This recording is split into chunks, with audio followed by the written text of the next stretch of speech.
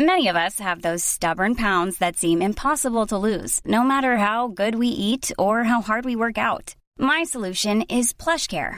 PlushCare is a leading telehealth provider with doctors who are there for you day and night to partner with you in your weight loss journey. They can prescribe FDA-approved weight loss medications like Wegovy and Zepbound for those who qualify.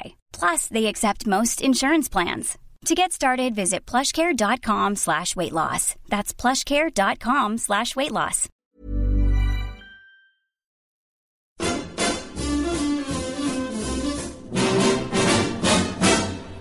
When the red robin comes bobbing along,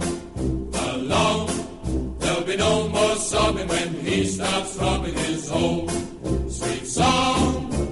Wake up, you sleepyhead, get up, get out of bed, cheer up, the sun is red, live, love, laugh and be happy. What if I be blue? Now I'm walking through fields of flowers.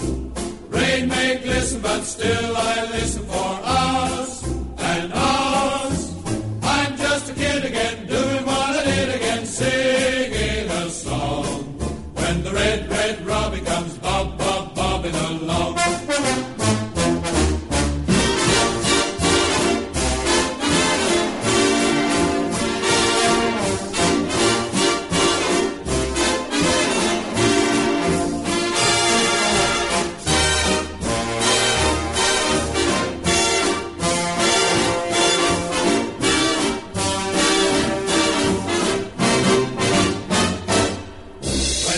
Red robin comes bobbing along.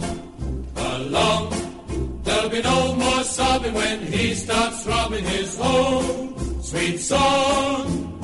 I'm just a kid again, doing what I did again, singing a song. When the red robin comes bobbing along.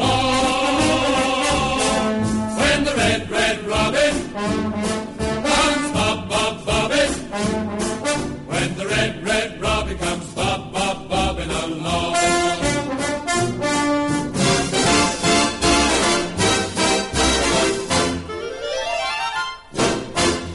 So Cupid's arrows are flying around today, but it's looking more and more likely that Charlton fans are going to be broken-hearted at the end of the season. Welcome to Charlton Live.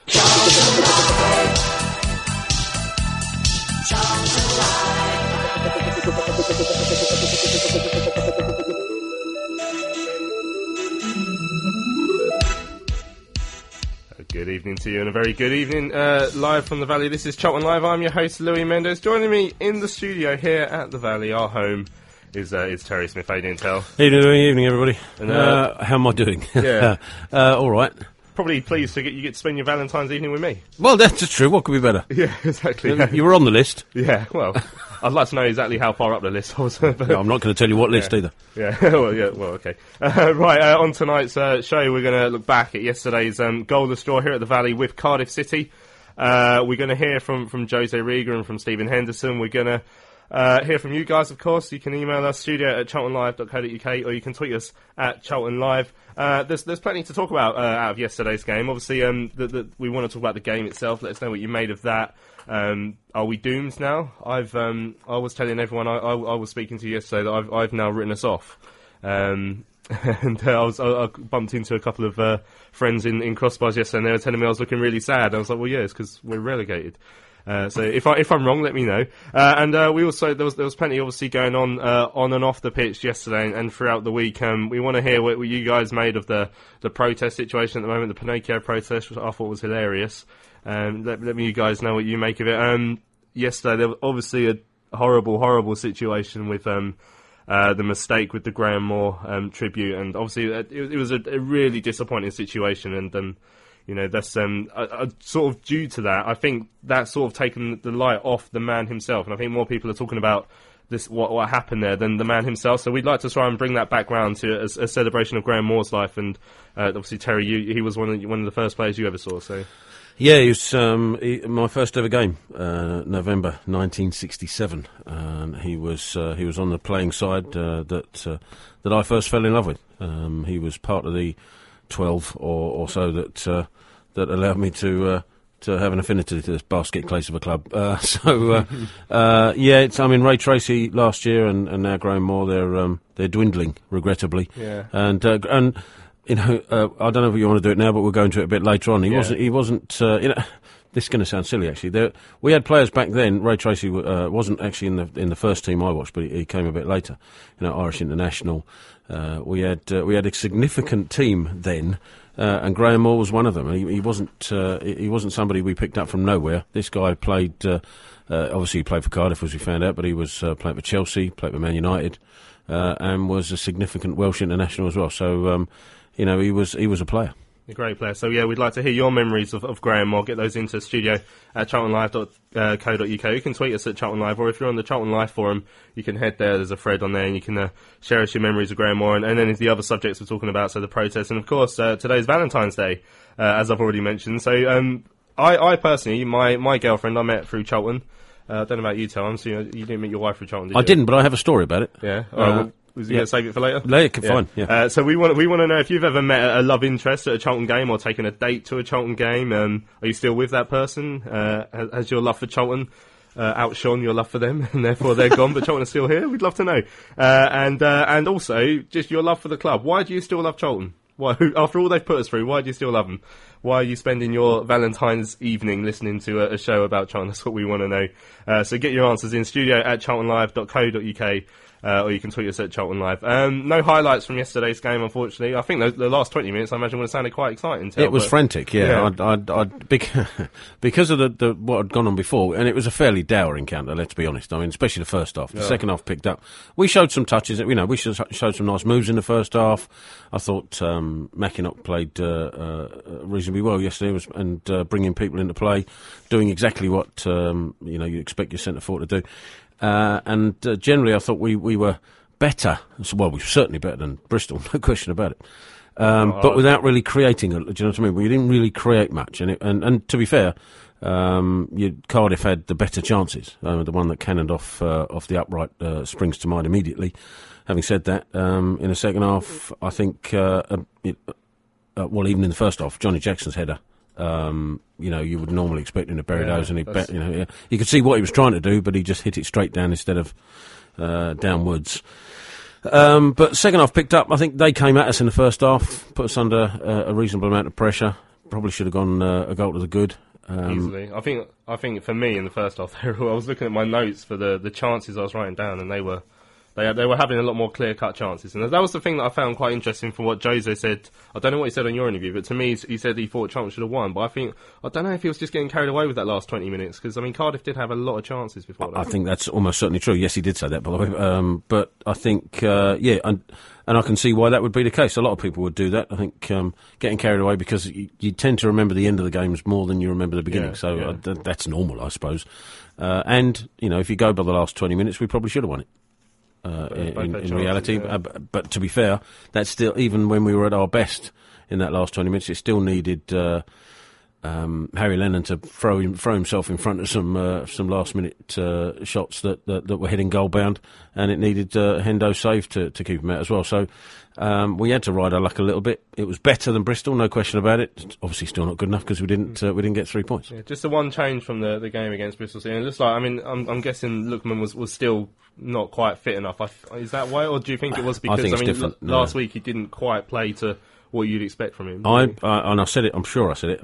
Forgive me if I'm wrong, but I'm pretty sure I said when I saw him in the lineup against Bristol last week, I thought that was a mistake, because he got beaten up down at Ashton Gate by Bristol, and that would have been in his memory, no question about it, because he's still a young kid. He would have known, and I think they did it to him again last week. So I was surprised to see him at Bristol last week. I think if he hadn't played at Bristol last week, he would have definitely played yesterday, and I thought we would have performed better yesterday. Sadly, I think the substitutions dictated whether he got on or not. I think, and you'll hear from my interview, I did ask this question, because I think the game was crying out for Ademola to come on.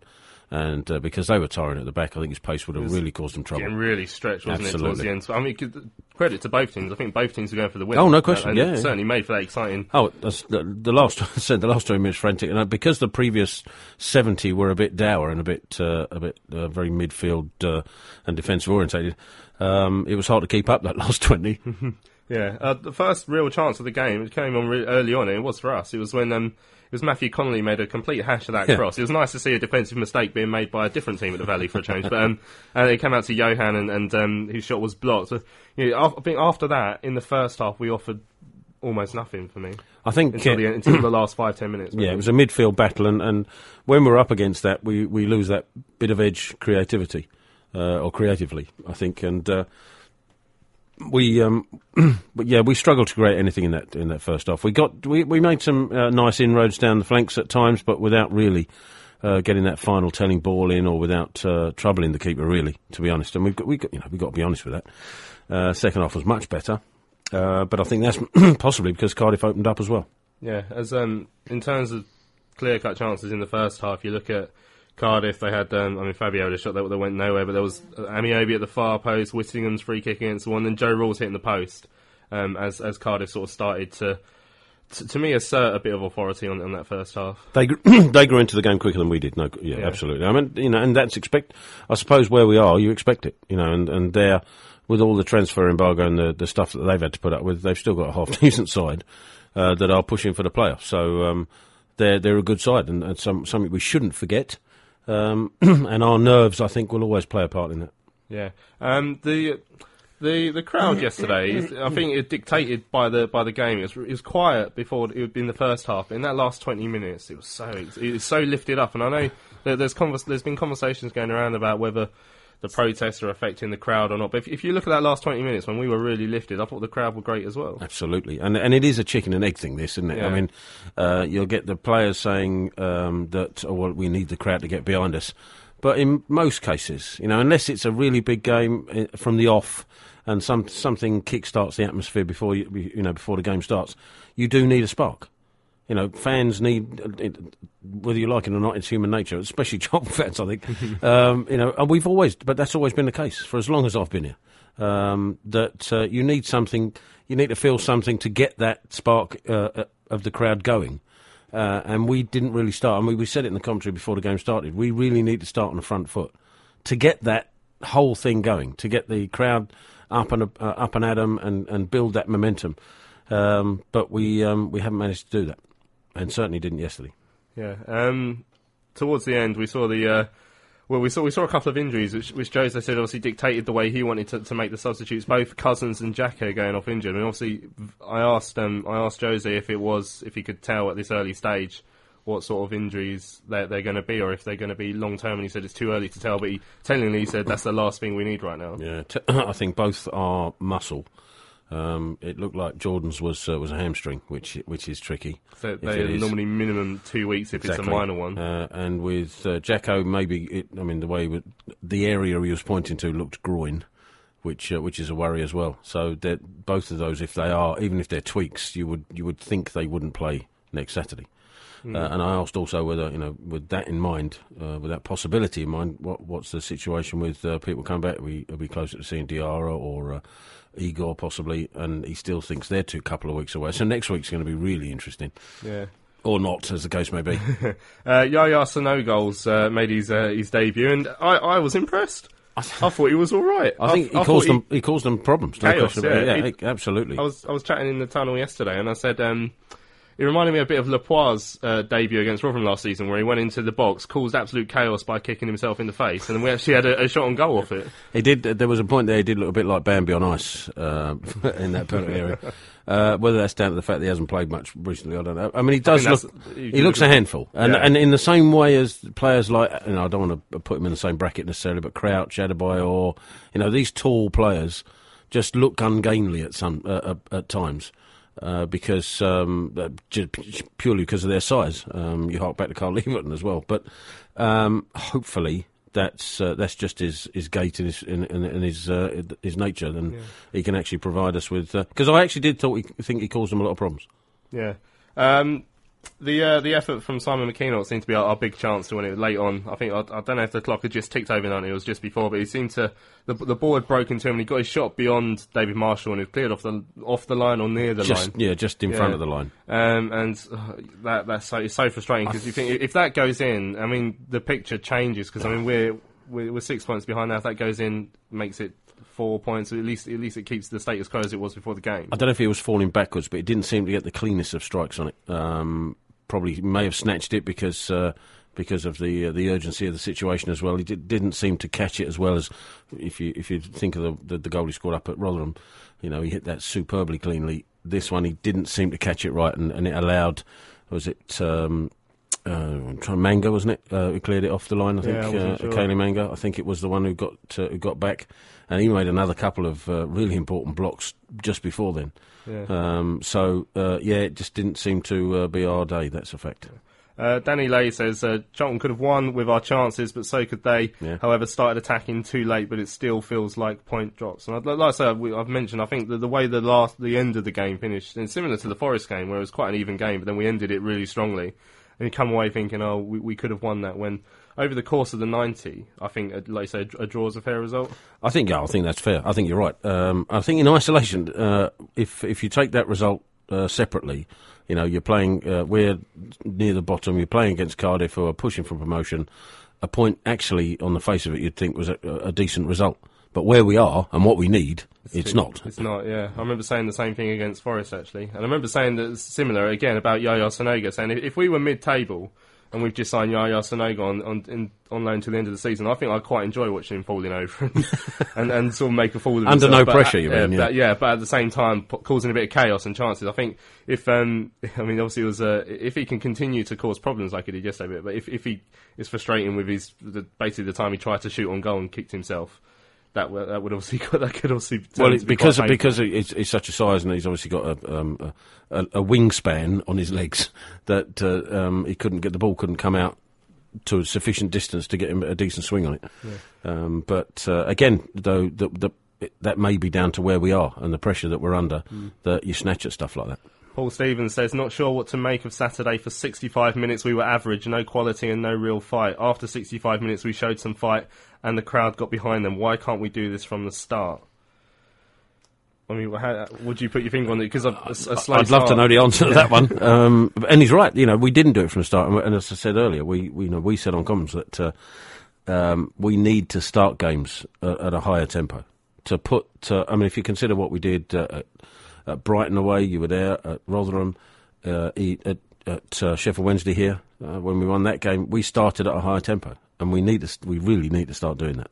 I think the problem we've got is that our midfield hasn't got that, that strength, I think, to combat what, especially the higher up the table you go, but even when you consider Bristol as well, we're getting overrun in midfield. And you can't do that, especially in the early part of the game. It's got to be the opposite way. It doesn't allow you to dictate the game. Correct. If you looked at 2 years ago when we were in a similar position, struggling, and 20 games or so from the end of the season, Chris Powell pulled Diego Poyet into that side, and he helped us start controlling midfields again. He would sit deep, he would pick up the ball, he's combative in midfield, but he was happy to spray around passes and let Charlton control the game. Obviously, we've not seen him much at all since he's come back in. Obviously, he came off the bench, and that's the first time we've seen him in 3 or 4 games yesterday. I thought he looked better when he came off yesterday than he had done in the previous games that I've seen him, but then that might be because the team is better slightly than it was the last time he came in. I'd like to see him in there. We know how good he is. Whether or not he's lost something since he's left us, and sitting around doing nothing, maybe. That's the question we don't know, because obviously he went to MK Dons for the start of this season and just wasn't getting played much. No. And with all due respect to MK Dons, which they're better than us, so we have to give them some respect.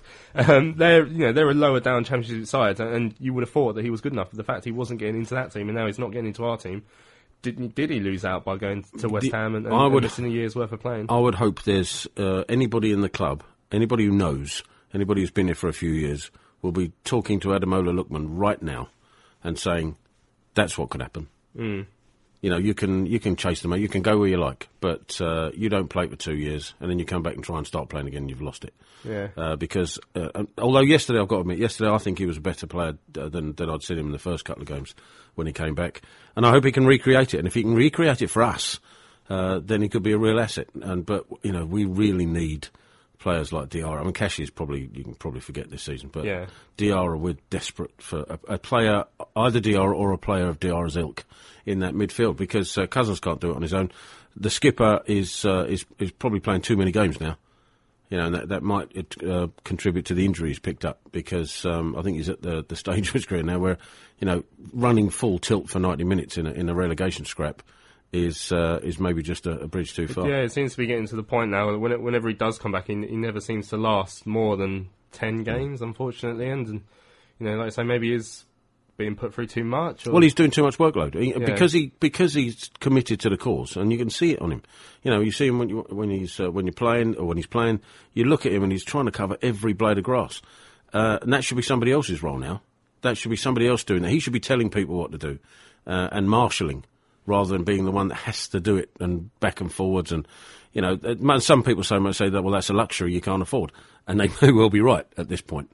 But it's still a fact that you know, we shouldn't be relying on somebody of the skipper's age to have to do that shift. Yeah, Lewis Wheeler says there was very little created from the midfield again. It was pretty evident after Jackson and Cousins went off, Barr and Poyet came on, and then we started to create much more in the last 20 minutes with them two in midfield. Lastly, to add, I thought Simon was fantastic and makes the idiots who sarcastically jeered him look even more idiotic. I mean, the first point about, obviously, with Barr and Poyet, I mean, the chances were there in that last 20 minutes, but that was, for me, it started off with the game getting stretched. Agreed. I mean, I think, I wouldn't say coincidence. I do think Barr adds something when he comes on.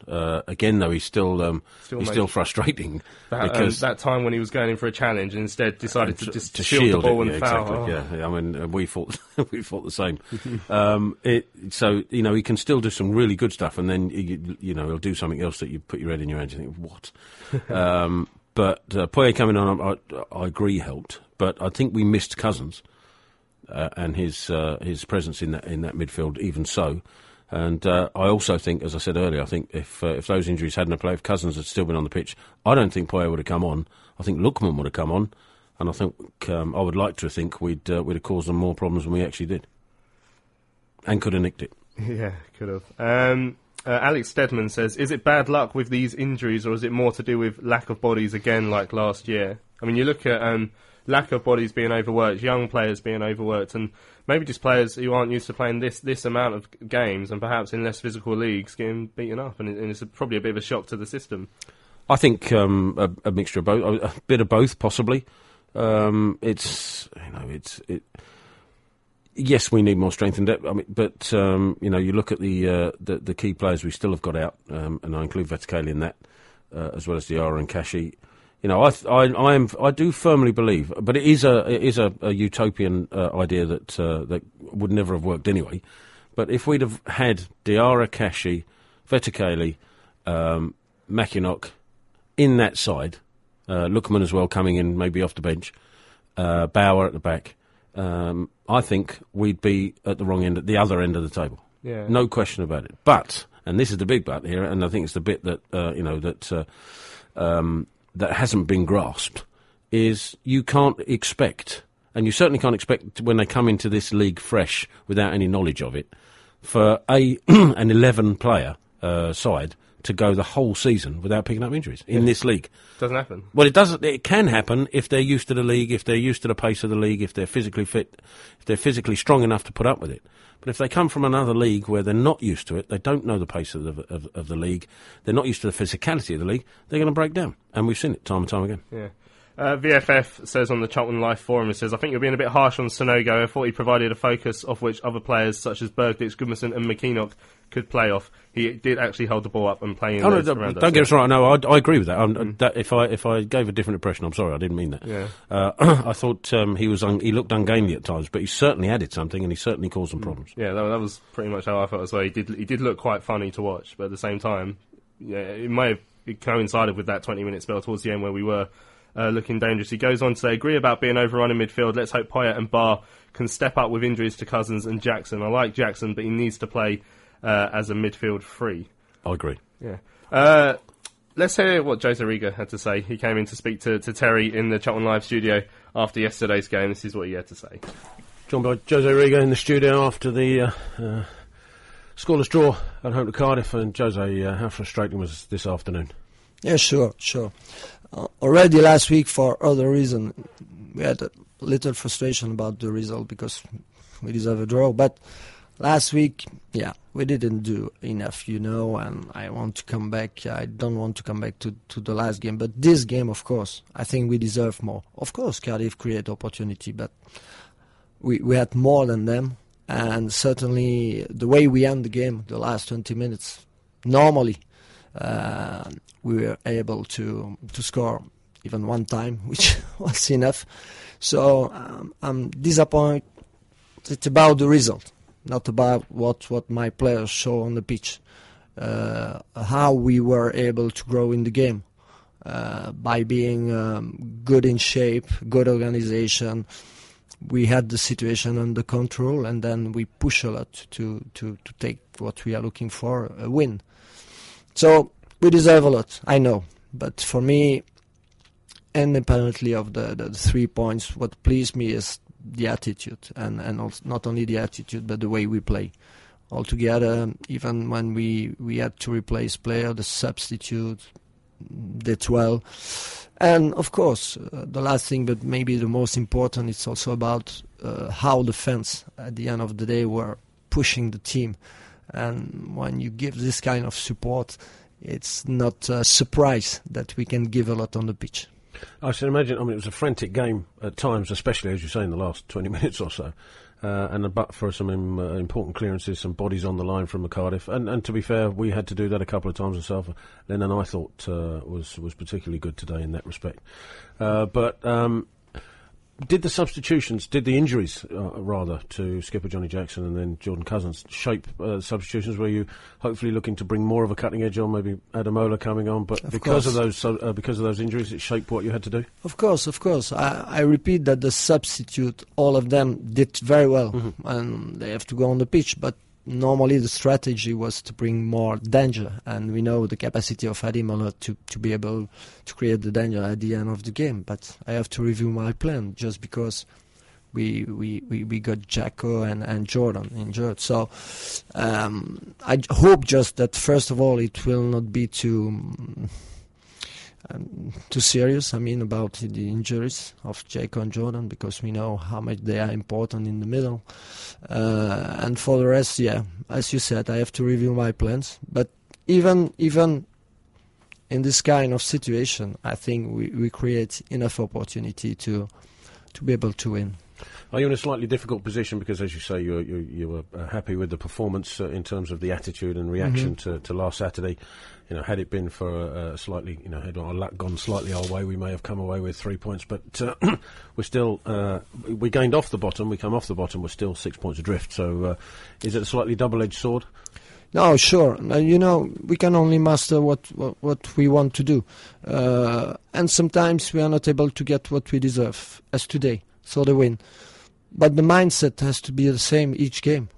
And certainly if we had this kind of behavior and will, the last game.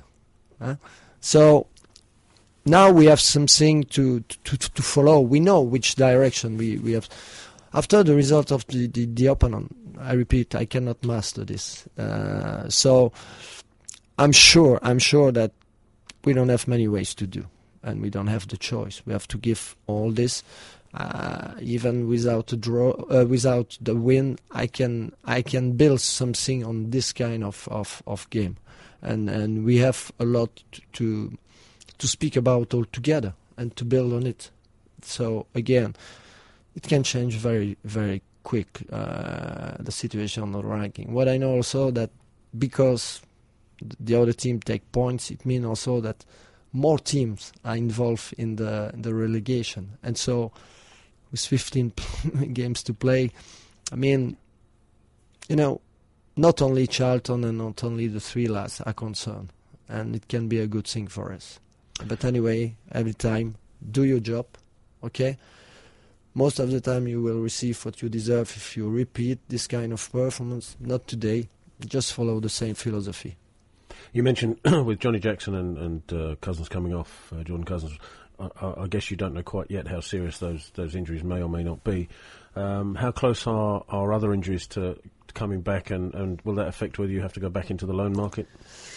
I think that they are in the right timing about the players, Alou Diarra, Bauer, and even Ahmed Kashi, but not ready, of course, to help the team even the next week or in the next week. Maybe for Alou, it's a question of maybe 2 weeks, 3 weeks. I don't know exactly. We are looking for a solution for Charlton, you know, and the best one. So we will use all we can use to do the thing in a way that Charlton will survive in Championship. Well, we wish you luck to that, of course. Frustrating today, Yeah. but as you say, hopefully we can keep that mindset going for the coming games. And I see get a a lot bit of of luck. quality in my team today in terms of game, of will, yeah. We wanted the same, you, me, the fans, and the team, and it's also very important because we got a good feeling at the end of the game. Can I just finally mention Morgan Fox, who came under a little bit of a microscope and possibly was under pressure today in front of a home crowd that didn't give him the best of reactions after his last game. Thought he dealt with that superbly and had a great game today. Sure. I spoke with him, with Ari, and I told him that it's part of the job. But when you can go through this kind of situation, for sure, you can see the future with a smile. Thanks for coming in, Jose. Thank you very good luck much. for next week. Cheers. Thank you.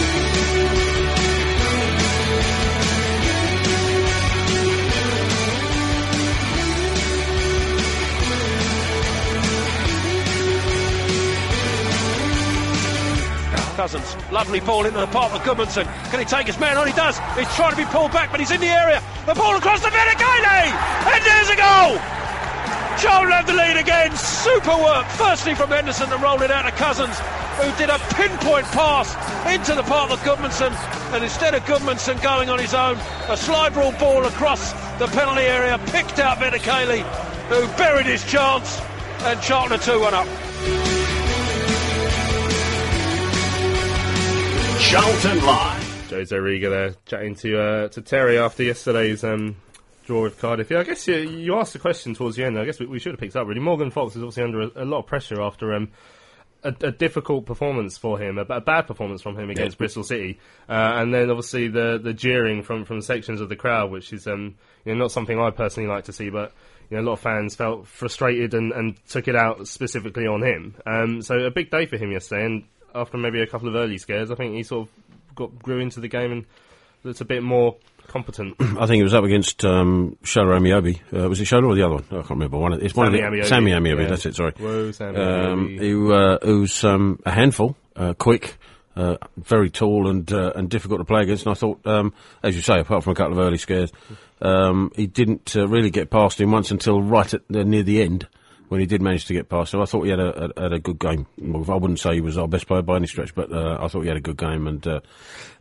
it would have been difficult for him, I suspect. Yeah, Sammy Amiobi prone to comedy red cards, which I'd almost forgotten had actually happened yesterday. What was he thinking? I mean, I actually said on a commentary beforehand, because I think did Bergdich get booked for just walking away? Yeah, just nudging the ball away, which was, and I hate those yellow cards. They're so pointless. And I thought Amiobi, when he got his first goal, was a similar thing. I think it's just a waste of time. Why bother? It really doesn't. He didn't waste that much time. It's not that. If he'd have kicked it miles into the crowd or really did something, you could understand it. But it was petty. To get booked for it just seemed a bit over the top. But then once he's done that, to then he didn't just do it once. He did it just beforehand as well. To then do it twice is a bit stupid. Yeah, it's ironic, really, that. The only time we ever saw the ball go into the back of the net, you got sent off for it. It was a cracking finish. Yeah, that's when you know you're down for a 0-0 when you're getting sent off for scoring goals. It was a quality finish. Jose sounds like he's still trying to keep the faith, but if we're being honest, 6 points now, is it over?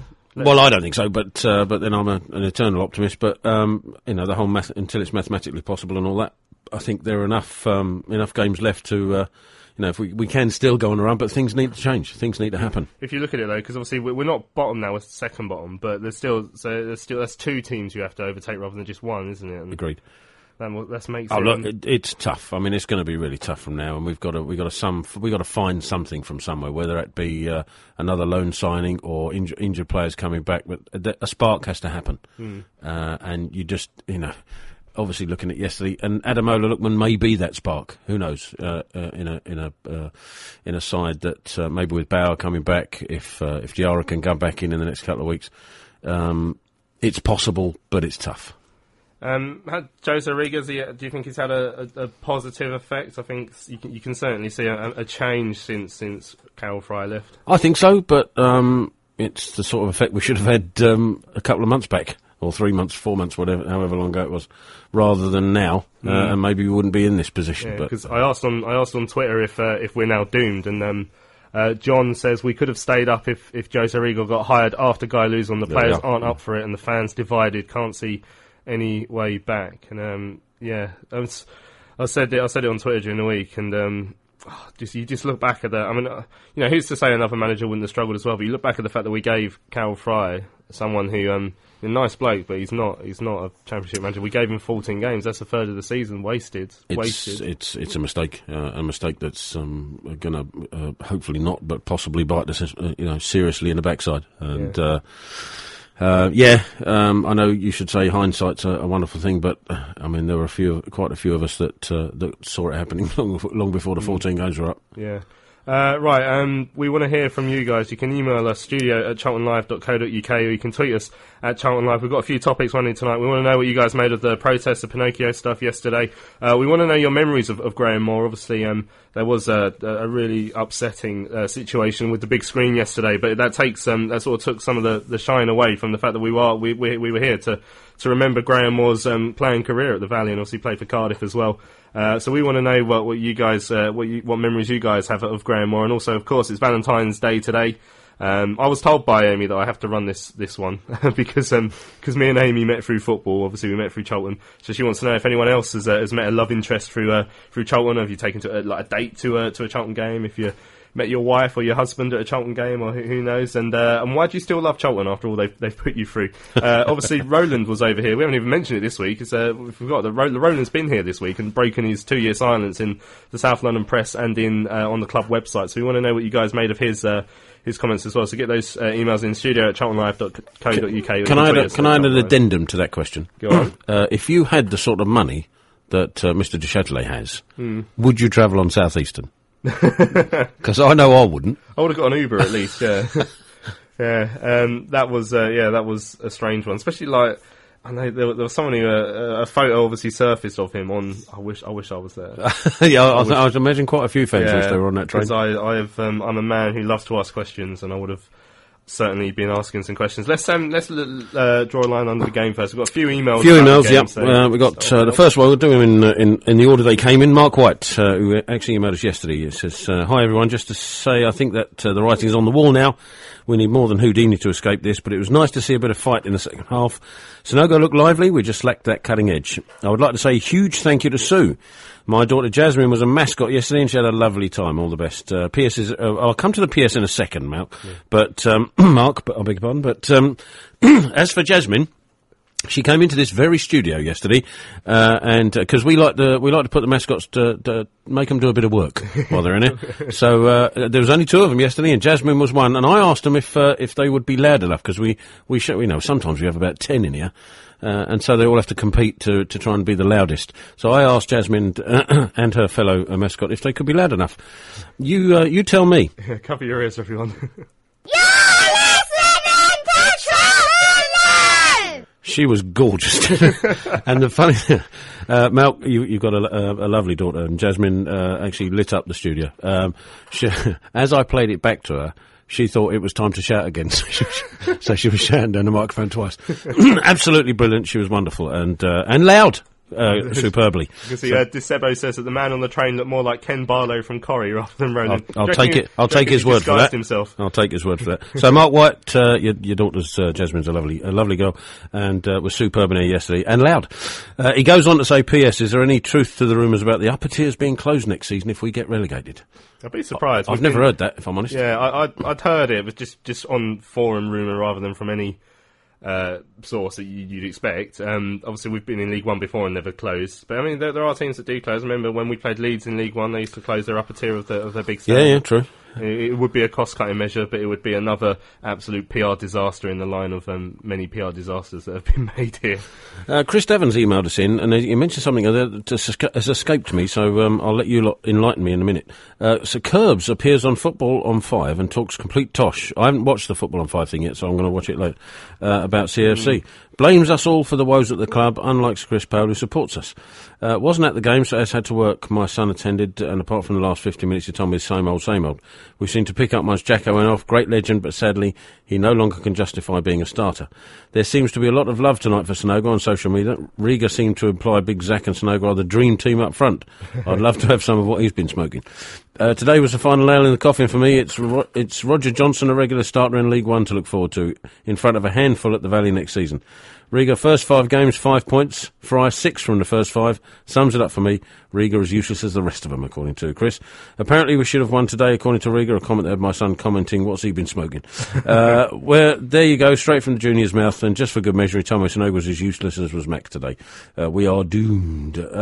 Wouldn't agree with the useless as Mac bit, but, well, you know, so many people see things different ways. It's quite, you know, it's that's the unwritten truth. The thing with the Sonogo performance, and like I say, I do think he caused problems, but at the same time, if you look at that time the ball came into the middle and he went to try and shoot a goal, kicked himself in the face, fell over, the ball rebounded around. I mean, that did look a bit ridiculous, but at the same time, I think the ball ended up rebounding for someone else, so it wasn't the end of the world. But, you know, if he gets a clean strike on that, then perhaps we score, and that's a different story. Paul Griffiths also emailed us in. Hello, gang. Well, another very strange week in the life of our beloved CFC. Starting with the game yesterday, well, if only we had shown as much urgency for the rest of the games we did in the last 10 minutes, we might have been okay. For the first 80, we seemed to have no plan at all for attack, and we seemed to spend the first half passing back and back until we got to Stephen Henderson, certainly my man of the match. I felt Reza was not really up for it, and his slow walk-off when substituted seemed to show a man not in touch with the fact that we had to win yesterday. I was very surprised that Riga chose not to make more changes from the dire performance against Bristol City, and equally surprised not to see Lukman introduced at any point. We have one of the brightest prospects in the country, and we leave him on the bench for the afternoon. Also sad to see no place for Callum Harrett, even in the squad. Is it true he went home once he discovered he was knotted? Sad if it's true, the rumour in the North Stand that he did not stay to cheer on his mates again. Only if true, what does this say about the team's morale and togetherness? Sadly, 1 point from 2 home games is not enough, and sadly, I can see no escape route for us, especially with the way the other results went yesterday. Off the pitch, we'll talk about later. Yeah, I mean, there's you mentioned, Paul, some off the pitch stuff, and we'll come to that when we do the rest. Yeah. I'll come back to that if that's okay, Paul. Martin Williamson also emailed us. Thanks, Martin. Some people are still confident we can stay up. Consider this: we are 6 points off safety and need to win 8 of our last 15 games to stay up. We have won 5 from 31 so far, and only 1 of our last 14. We need to average at least 1.5 points a game to stay up. Even under Riga, we were averaging 1.25, and that included 3 home games from 4. We still have to play 7 of the top 8 sides, including 4 back-to-back. While there is still a mathematical hope, realistically we are doomed barring a miracle. So when do we start planning for next season and life in Division 1, and will Jose Riga be there after the summer? And even if he stays on, is he the man the fans want? That's a question I've asked on the show a few times now, and I mean this whether we stay up or not. So I still think if we stay up, I would personally wonder whether Jose will still be here next year, because we know what Roland's like with managers, and I've always been given this sort of essence of Jose, that he's a bit of a rebel and he doesn't necessarily play the youth players. When he came in last time, he played a lot. He played mainly Pals players. He only played 1 or 2 of the standard players, and that's why I still think that him and Roland personally, I don't think they get on. That's what I've picked up. We could be 20 points clear of the top of the Championship and heading for the Premier League, and I still wouldn't be 100% confident we'd have the same managerial setup next season. You just, who knows? You know, it's really one of those. It's impossible to predict, I think, regrettably. Game ones? Dwayne Sheen, I'm just looking down. Yeah, it's football related. So, but there's also a general club thing. So I'll come back to yours, Dwayne, if I may. Tom Wallin, I think, is the next game on. Hi guys, Cardiff dominated large parts. By the way, thanks Tom. Dominated large parts of the game, but we had our chances to win, especially Jacko's header and Big Mac near the end. The last 20 minutes was fantastic atmosphere, desire, application, and hunger. But where has that been all season? It was great to see us pushing for a goal, but it's all too little, too late.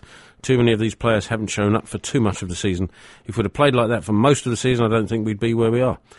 Thought we looked better when Jacko went off. Understand how much of a leader he is and love him to bits, but his biggest impact these days is off the bench for me. When Kashi and Diarra are back, they should arguably both start ahead of him.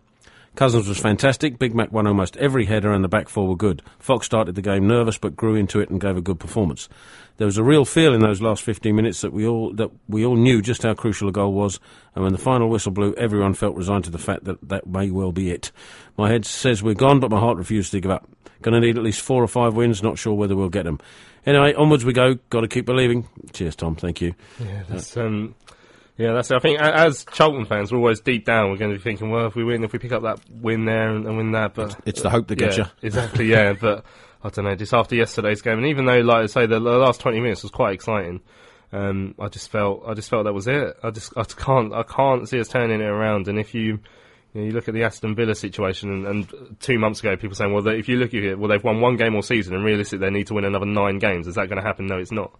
And you look at us, we've won 5 games all season, and realistically, we need to win another 3 or 4, probably minimum, to have any hope of staying up. And I think if you look at the statistics of what we've done so far this season, it's highly unlikely, especially considering we've got one hell of a difficult run in.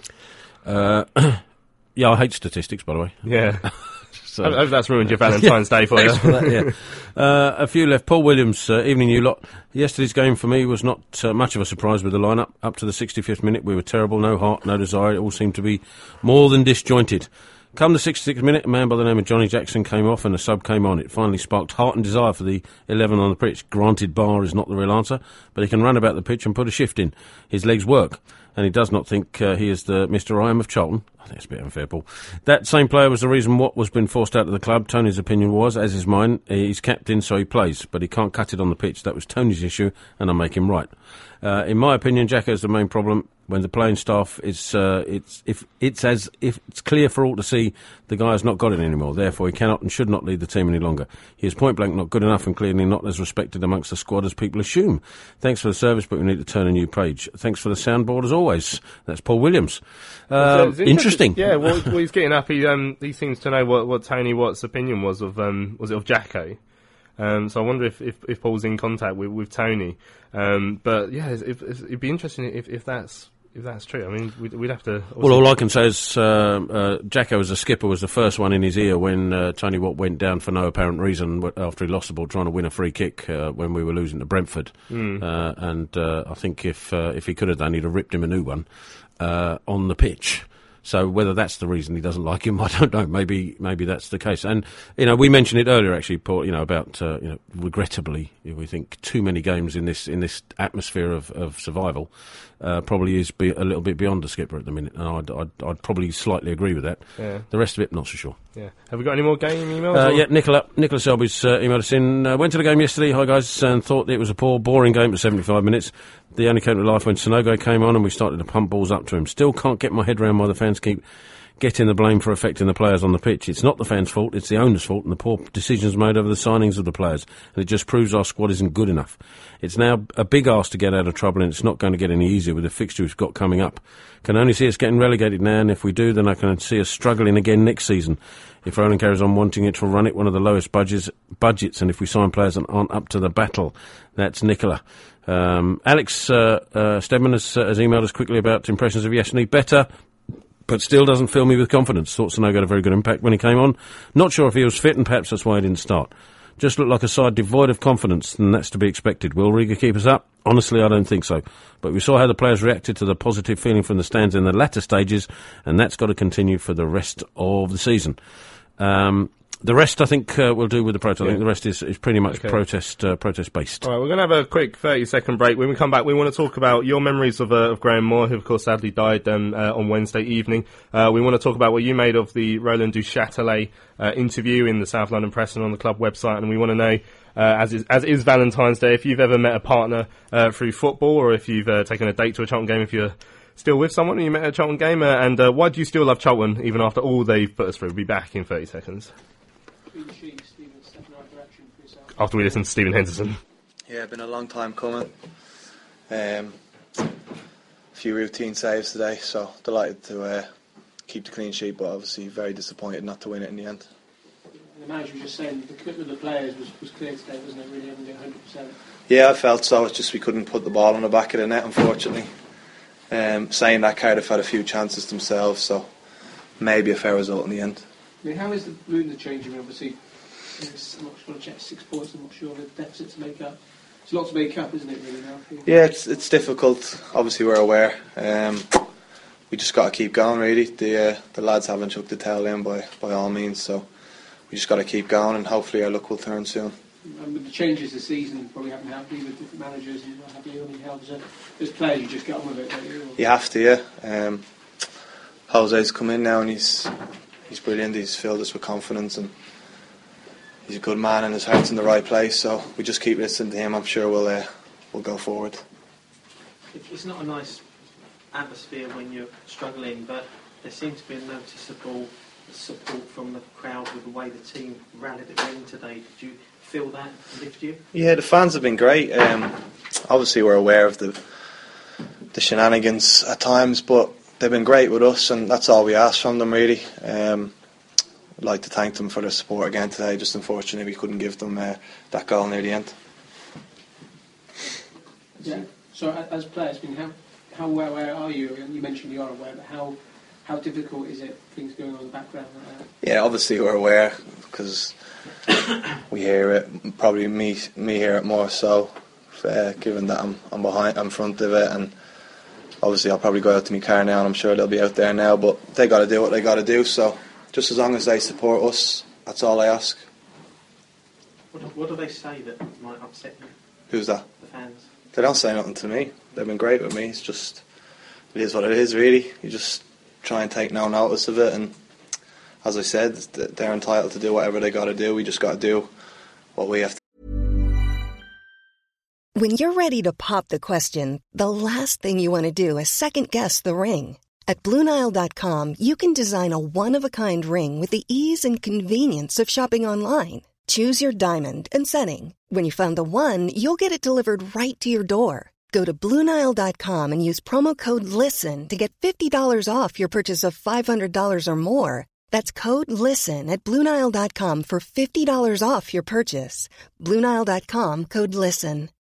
Millions of people have lost weight with personalized plans from Noom. Like Evan, who can't stand salads and still lost 50 pounds. Salads generally for most people are the easy button, right? For me, that wasn't an option. I never really was a salad guy. That's just not who I am. But Noom worked for me. Get your personalized plan today at Noom.com. Real Noom user compensated to provide their story. In 4 weeks, the typical Noom user can expect to lose 1 to 2 pounds per week. Individual results may vary. To on the pitch and try and forget about all the stuff outside, really. And Stephen, there are 15 games left now. How many games do you think you need to win? 6. 6. Anyone else?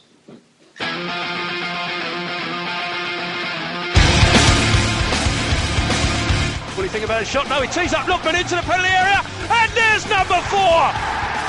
Ademola Lookman back in the team, back on the pitch, and back on the score sheet.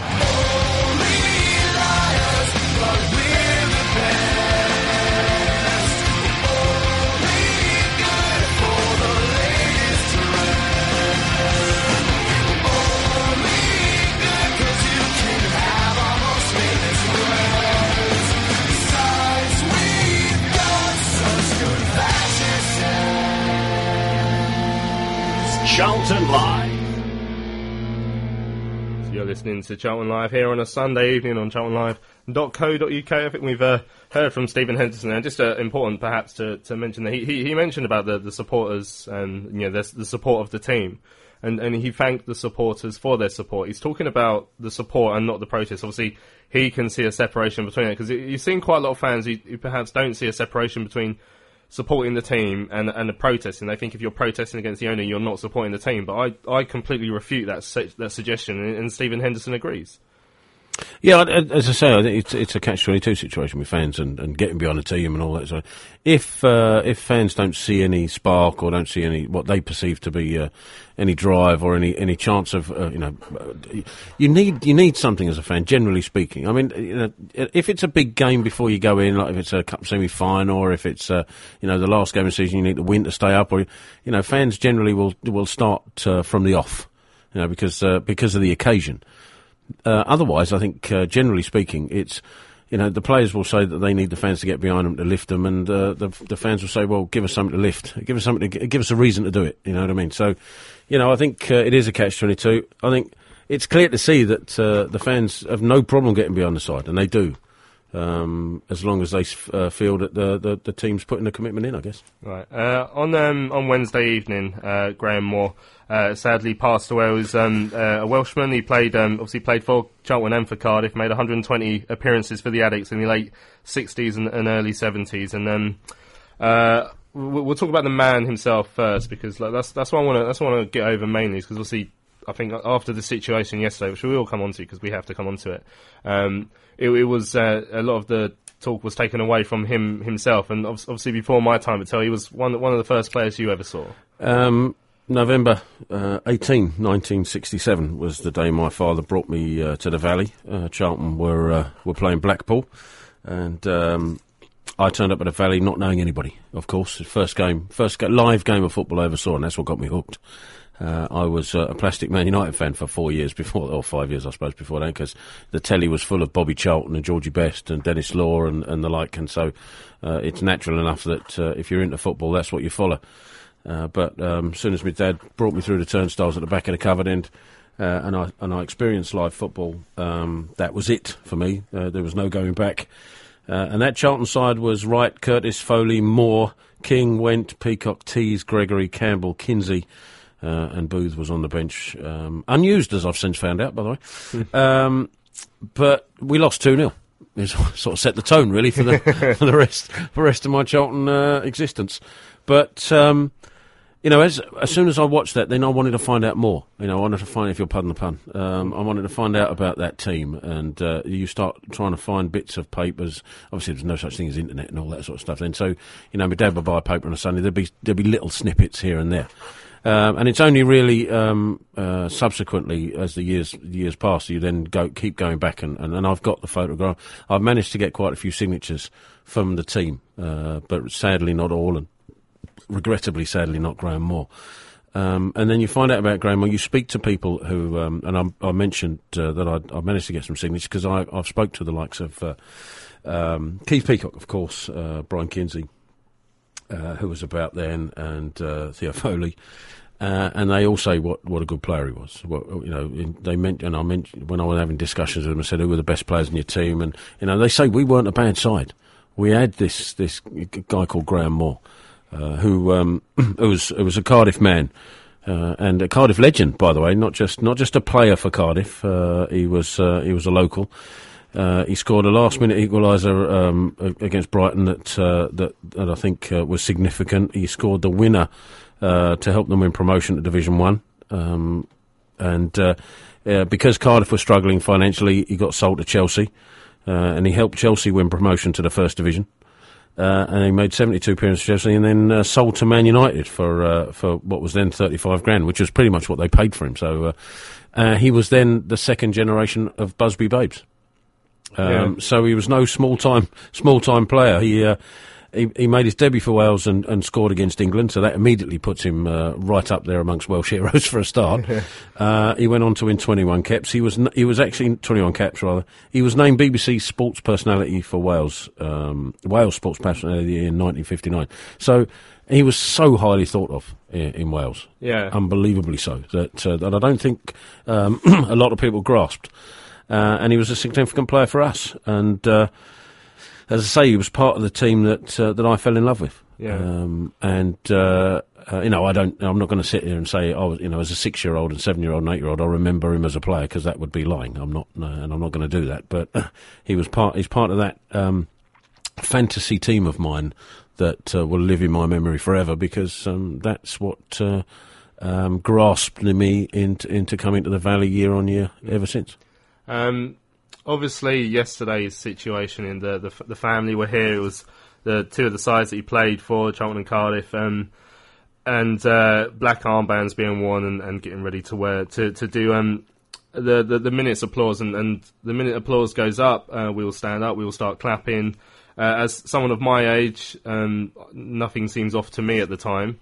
But I do a tweet. I did a photo to tweet out, and then I started getting tweets in saying, they put the wrong person. They've put Alan Campbell up on the and if you look in the back of the programme, I've just noticed they have a card for Alan Campbell. So I'll say, I mean, it's a huge blunder, and I'm sure no one's going to sit here and try and pretend it's not. It's the family were here. It was a horrible situation, and it's given more bad publicity to the club. I mean, just while I've been on air, I've got a text from a mate of mine, Dave Carter. He's in our little group chat where there's 2 Charlton fans. The rest of them don't support Charlton. And he's just said if Charlton actually gone and put the wrong photo up in a tribute yesterday. And I was like, it's just terrible publicity for the club, and it's just a horrible situation. And we couldn't go without mentioning it, could we? No. You can't dress this up into anything other than it was a shocking thing to have happened. And obviously we're not gonna call anybody out or dig anybody out. Mistakes might happen, but this one is significant enough that it's going to impact. And it's made national newspapers, not just local ones. I know, it's coming up on the Mirror website before full time. Because it is something that's quite significant. And I suppose what magnifies the problem is that he was a Cardiff legend as well. Yeah. And we were playing Cardiff. So, and the family were here, and it's you normally say that mistakes happen and let's just move on, forget about it. Yeah, it's going to be tough because this sort of thing people will remember forever. And you mentioned it just now. The situation we're in makes it just magnified by an extreme. It's just it is one of those things. So quantity. You put up the wrong ticket price on the ticket price page, and that thing doesn't get noticed. But it's such a massive thing that you have to get right when the family are here, and obviously it is a horrible error. And like I say, it definitely needs to be learnt from the club. We're quick to apologise at half time in the stadium. I think I understood they said that someone spoke to the family as well, who were here to celebrate the life as well. I know and then all of a sudden it becomes a damage limitation thing for the club. I was in the tunnel after, and the new head of communications came up to me in my role as I was writing for the South London Press yesterday, and she made sure that I knew that there was an apology. She also came into the press room afterwards. I was in here waiting for Jose, but she went into the press room and said it to all the assembled press as well. Yeah. So I think, in terms of trying to rectify the situation, the club did whatever it could.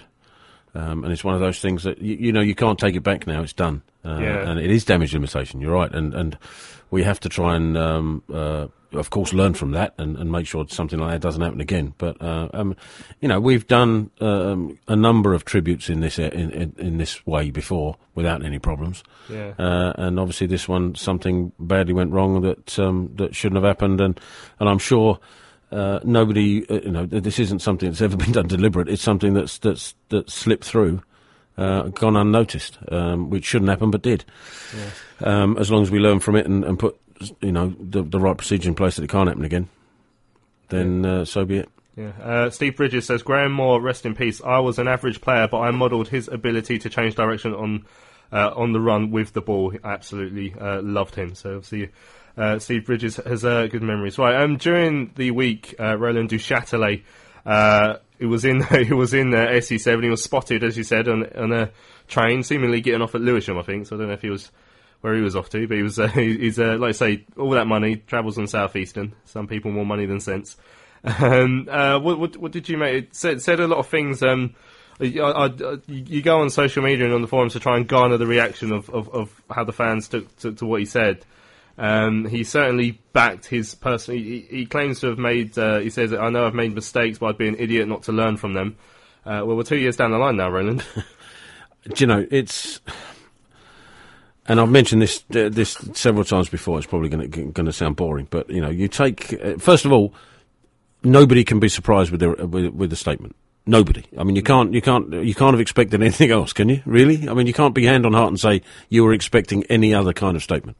Really? True. Can you? That's true. That's true. So nobody should be surprised that the statement came out, and anybody who is really is at their head stuck in the sand. As for the statement itself, it's what you expected. It's as you say, you can.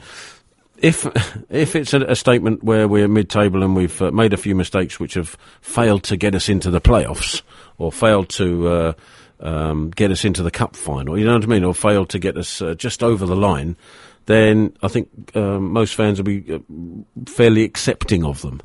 The fact that we're in the position we're in, we've had how many managers now, and we seem to stumble from one crisis to another.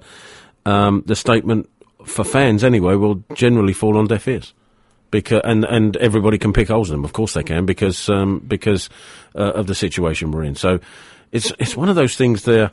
You want to hear what he has to say, what Roland has to say, but once you do, you're not gonna like it's not going to make any difference. And it's not, you're not going to like it, and it's not going to make any difference. So it's a damned if you do and damned if you don't scenario, in the same way as the club sometimes finds itself in now. So I was almost like, oh, well, I'm glad he's going to say something, and then I'm thinking, oh, actually, part of me wishes he probably wouldn't. Because he came out and he said, oh, I know I've made mistakes and we're going to make sure we learn from them. Before he then, for me, went on to just back up everything he's already done and continued to say, try to justify the appointment of Carol Fry, he said that he still wants to work with youth and all these things that, of course, there's problems. He still believes in his idea. Which worries me, mate. I mean, obviously he backed Katrine as you'd expect. Again, you'd expect it. Yeah. But a lot of he rather than addressing the situation where the comments in Dublin were upset a lot of fans, he came out and said you were misunderstood. Well, when you listen back to it, perhaps not. I mean, the one thing that those comments in Dublin, everyone always picks up on the customers one, but it's the other comment from that evening that had me worried, where Katrine said that my vision is for a football club that sells its players to the Premier League. Come and see the stars of the future stars of the Premier League, and that for me shows absolutely no ambition. And I think what Roland had to say during the week pretty much went with that anyway. Well, I think again, it's one of those things that we sort of guessed was happening. And again, let's not dress this up. We've been that sort of club for a long time anyway. We've sold our best players for a long time, but. Firstly, most of the time, not most of the time, quite a bit of the time it's been through necessity rather than design. Yeah. But going back into the 80s, it was absolutely what we did. We brought through young players and sold them. But that's the thing I don't understand now, because as you say, it was through necessity and not design. Now we're in a position where there's no reason for Roland to need to do that. Okay, he's worth so much money. Agreed. So why is he coming to a club that's the sort of thing you'd be doing if you're an owner who's like a lifelong Charlton fan who just happened to run a very successful corner shop. You mentioned it 5 minutes ago because that's his ideal. In the same way as if you look at someone like Arsene Wenger, for example. Arsene Wenger's got this utopian way that football should be played. Always on the floor, always pity-patty football, trying to recreate Barcelona style in the Premier League. And that's the beautiful way, and that's how they're going to win championships. And he's even looking like he's going to implode this season, and, the best chance they've had, they're not going to do it because... I hope they do. It ruined my day today.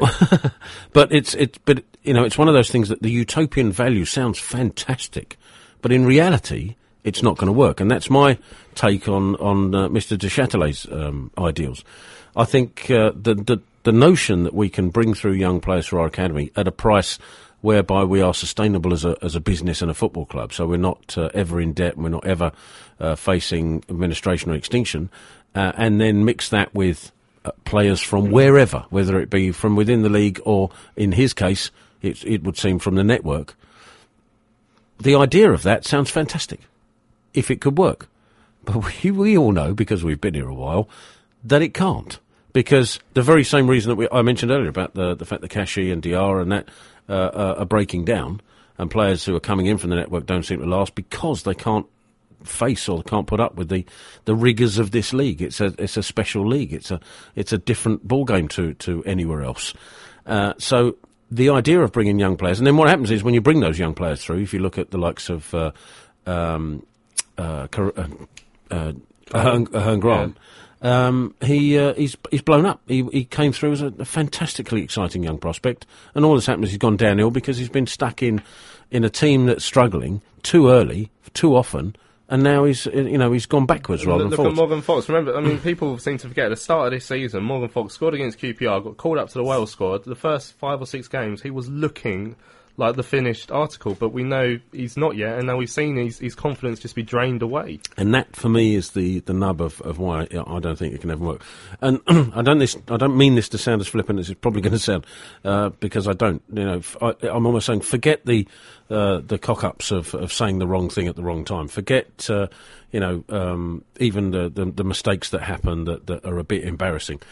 If you put them to one side, the whole core issue of how the club, the ownership of the club wants us to go, I don't think could ever work.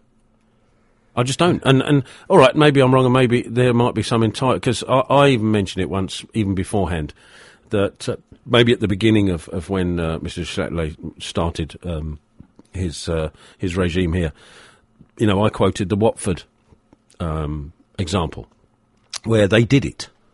But when you look at how they did it, they brought in players from a much higher level in Italy, and combined it with experienced Championship players. I was speaking to a Watford fan here who was covering the game for BBC, and I was asking her about the situation with network clubs, and I said, why is it different to us?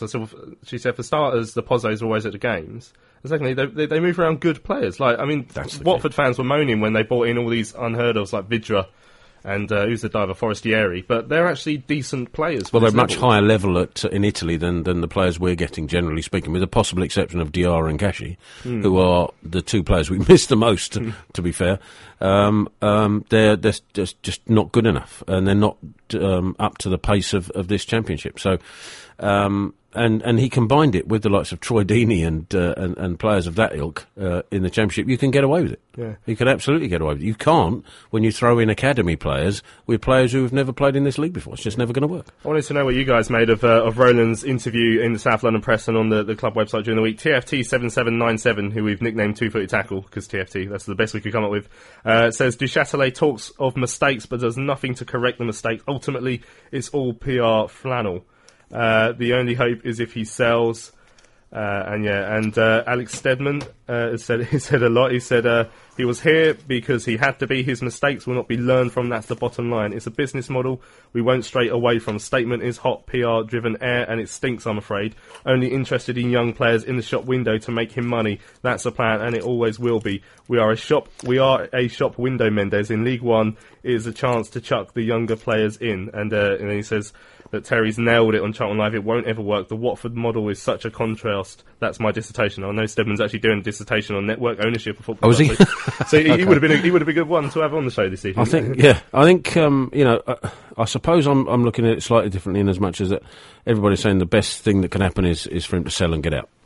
And I think better, personally, would be that he suddenly realises what it actually needs to happen, and changes, and says, all right, okay, I made a mistake, this isn't going to work, so we're going to do it like this. Don't worry about the money. I'm not going to throw money at it, but I've got financial backing if we need to do this or this, and I'm going to bring players in from the Championship, mix in the youth, maybe bring in the odd quality player from abroad, from the network if we've got them, and then we'll have a full tilt at it. That for me, because, and again I hark back to it, on the face of it, the beginning of the season, that side that we had at the beginning of the season, where we started on the front foot, was a good side, is a good side. With Kashi, with Diarra, with Bauer at the back, looking strong, with Vettakali up front. We actually, as was Tony Watt, but we looked aside. But unfortunately, you can't win a championship or even get close to getting to the top of the championship with just a bare 11 players. You just can't do it. You can't have just 11 good players. You've got to have 17 good players, minimum. Hopefully 20 that can step into the breach when you get the odd injury or two. So, because I think the upheaval of an ownership change would be as damaging, potentially, I think. And so my utopian idea would be that he gets there's a visit from the fairy godmother somewhere, and he suddenly wakes up and realises, oh no, this is what needs to be done. Yeah, and then goes and does it. Obviously, the fairy godmother will have to divert around the rocking horse poo as well. Yeah, all right. Because it ain't going to happen. I did say it was utopia. Yeah, Look, it ain't going to happen. You didn't ask me what I thought of that, and you said what I want to happen. Yeah, Lisbon says we all keep repeating the horrendous mistakes this regime make. At some point, we will need accountability, not Roland sporting mayor. Alex said, and a good point, that Roland said that Roland's argument against having a big squad was unhappy players being left out. But I mean, you look at the morale of the players now, that we're doing really badly.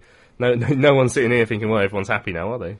No, clearly not. I mean, we know, but we've been in this situation. Not, if you take the result situation on its own, we've been here before recently. So we can spot when things on the pitch, and probably the atmosphere of the players off the pitch, or the image of the players off the pitch. It's the same when you're getting when you're going and you're down at the bottom end. We've experienced it several times, in fact, so we can spot it, and that's the sad thing. You can see, you can sort of see the players and their attitudes and what's happening, and you think, and that's why people find it difficult to see that we can get out of it, because you spot the same images that you've seen before when we got relegated before. Yeah. Obviously, people who also don't agree with your utopian Roland might change his mind view. The coalition against Roland Duchâtelet, and they stepped up the protests again yesterday, and they went for another a twist on it. To obviously, they need something that's going to catch the media's attention, and they've gone for yesterday the Pinocchio theme. And I think their statement was very careful to not say why they've gone for the Pinocchio theme. It's merely a celebration of the little boy, the little puppet who lied. And they were very careful not to name any names, because obviously then you get into all sorts of legal situations, and obviously we're going to be very careful on this show as well. On the day of the protest, we saw Katrine walk up to Rick Everett, take a sticker and a mask from. So she's obviously trying to put a brave face on these protests and laugh them off almost. What did you make of that? I mean, that's what she's trying to do. Well, I think kudos, I suppose, for doing that. It may be a little too late for the fans that are of that opinion, for the fans that are protesting. Because maybe if that had happened 6 months ago, 4 months ago, I don't know, or straight after the Dublin interview, maybe you could have salvaged something. I think it's regrettably possible. I don't think she was in any way trying to salvage something yesterday. She was trying to show to Rick. Maybe, yeah. This doesn't affect me, type thing. From what Rick tweeted, suggesting that I haven't seen that. She thought that Rick was scared to speak to her face to face, which obviously Rick laughed off. I can never imagine Rick being scared to speak to anybody. I think he put on Charlton Live, he was more worried that people would think he was trying to sidle up. Yeah, well, he was he was trying to intimidate her in person. Okay, so right. That's what. It's just she wore the Pinocchio mask, she held the Pinocchio mask. Did she?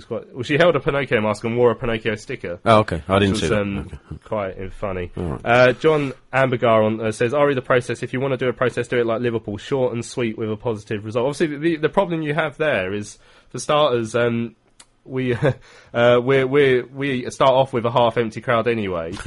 You wouldn't really notice much difference if 25% of people walked out, which is probably all they got at Liverpool, maybe 20-25%. I don't know that for certain.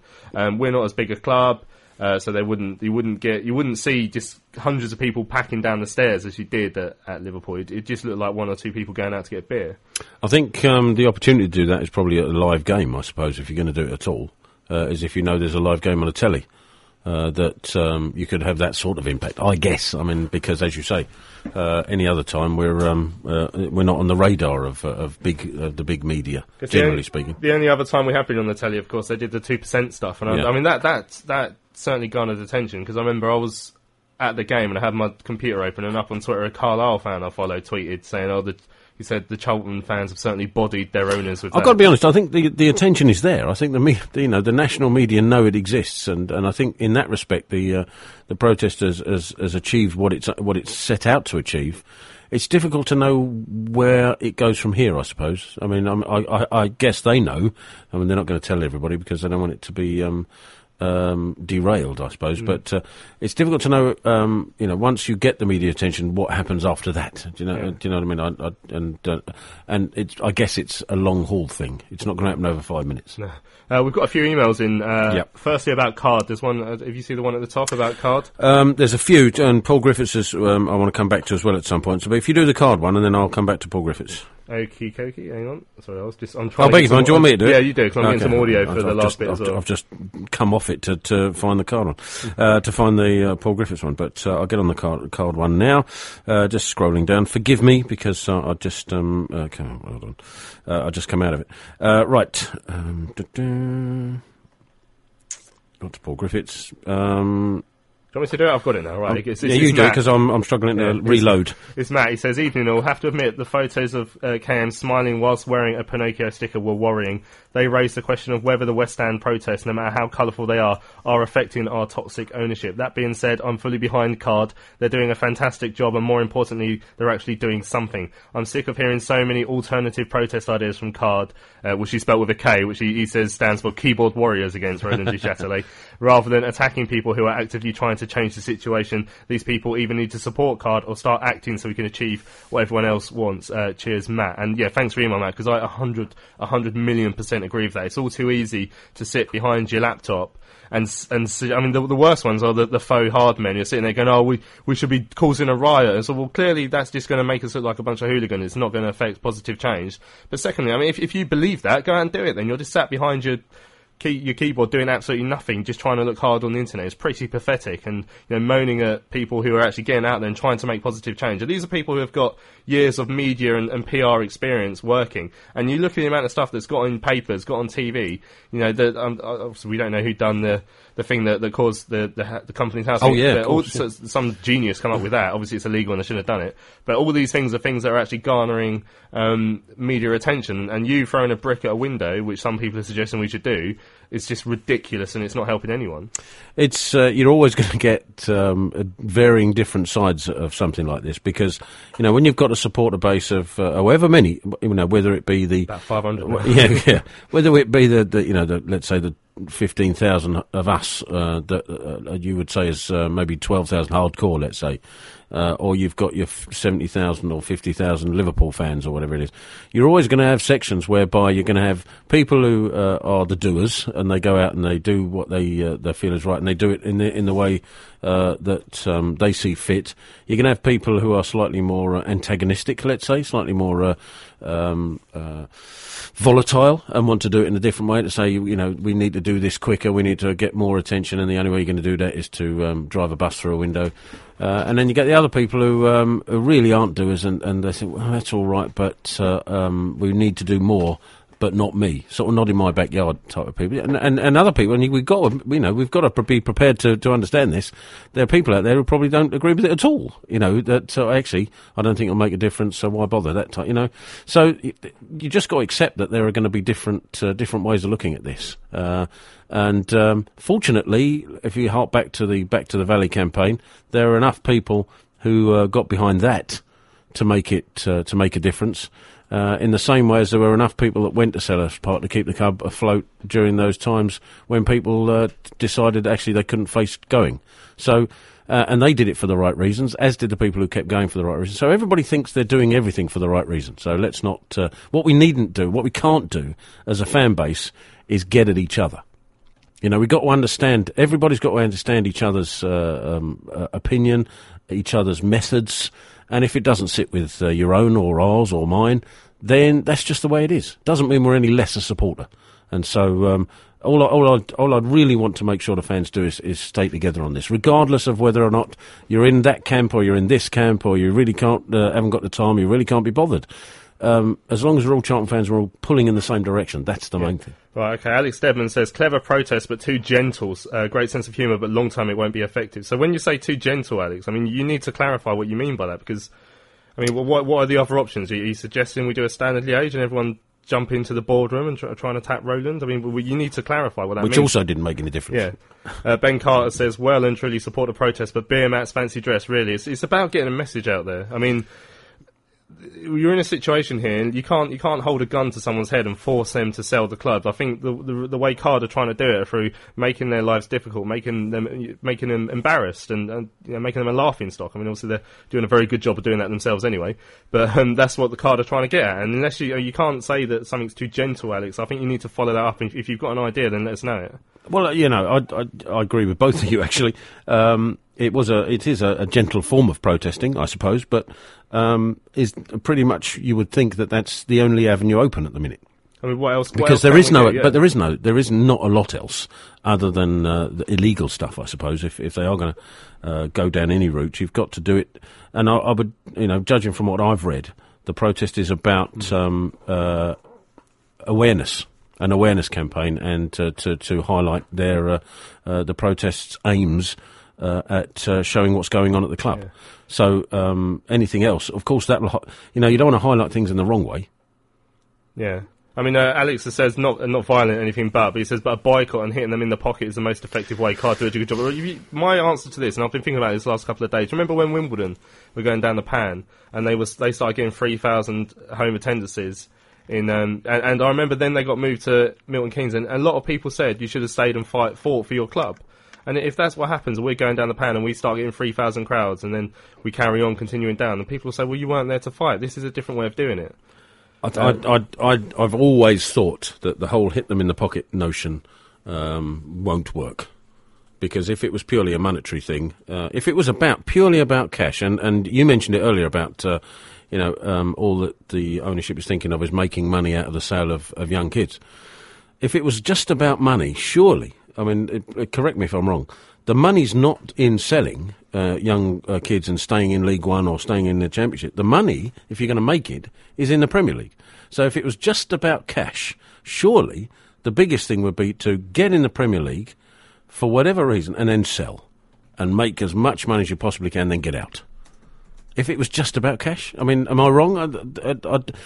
If it was this notion, we've got this notion, or people have this notion that you're sitting there counting up the cash and saying, well, if I sell him for 3 million, 5 million, it hasn't cost me anything to bring him together, which isn't true because it has. Then my balance sheet will be that at the end of the season. That's fantastic. If it was just about balance sheets, he'd take a hit now, money-wise, to try and make sure you make a serious profit, because you're talking about 80, 100, 120 million when you're in the Premier League. It's a huge different ballgame.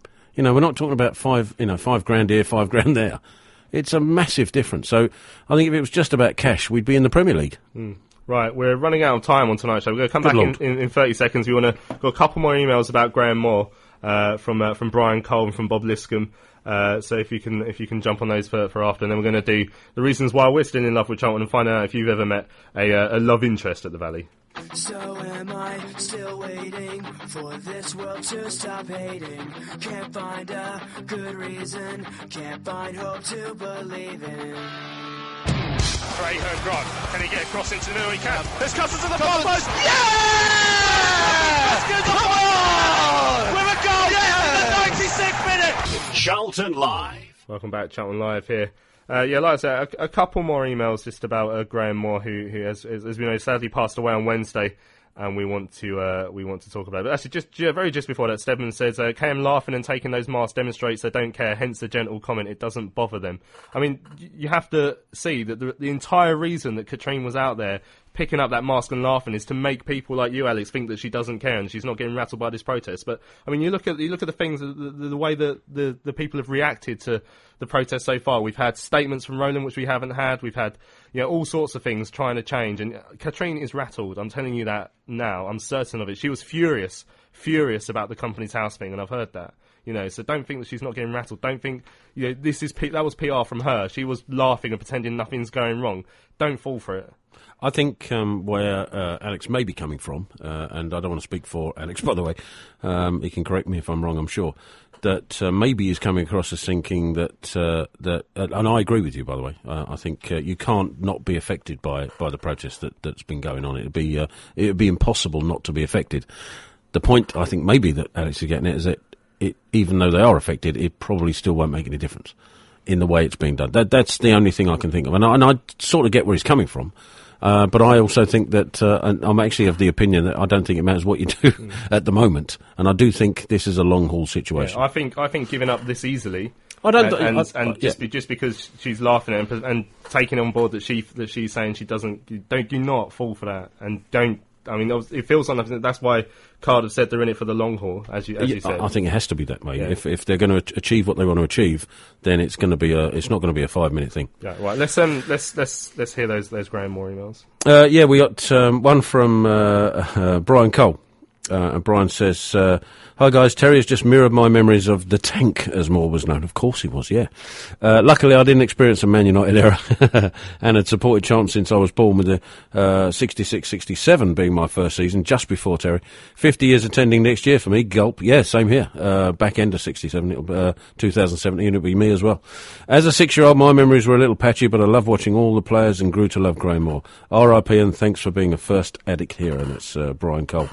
It's the memories are patchy. It's difficult not to, but bizarrely, I vividly remember that first day.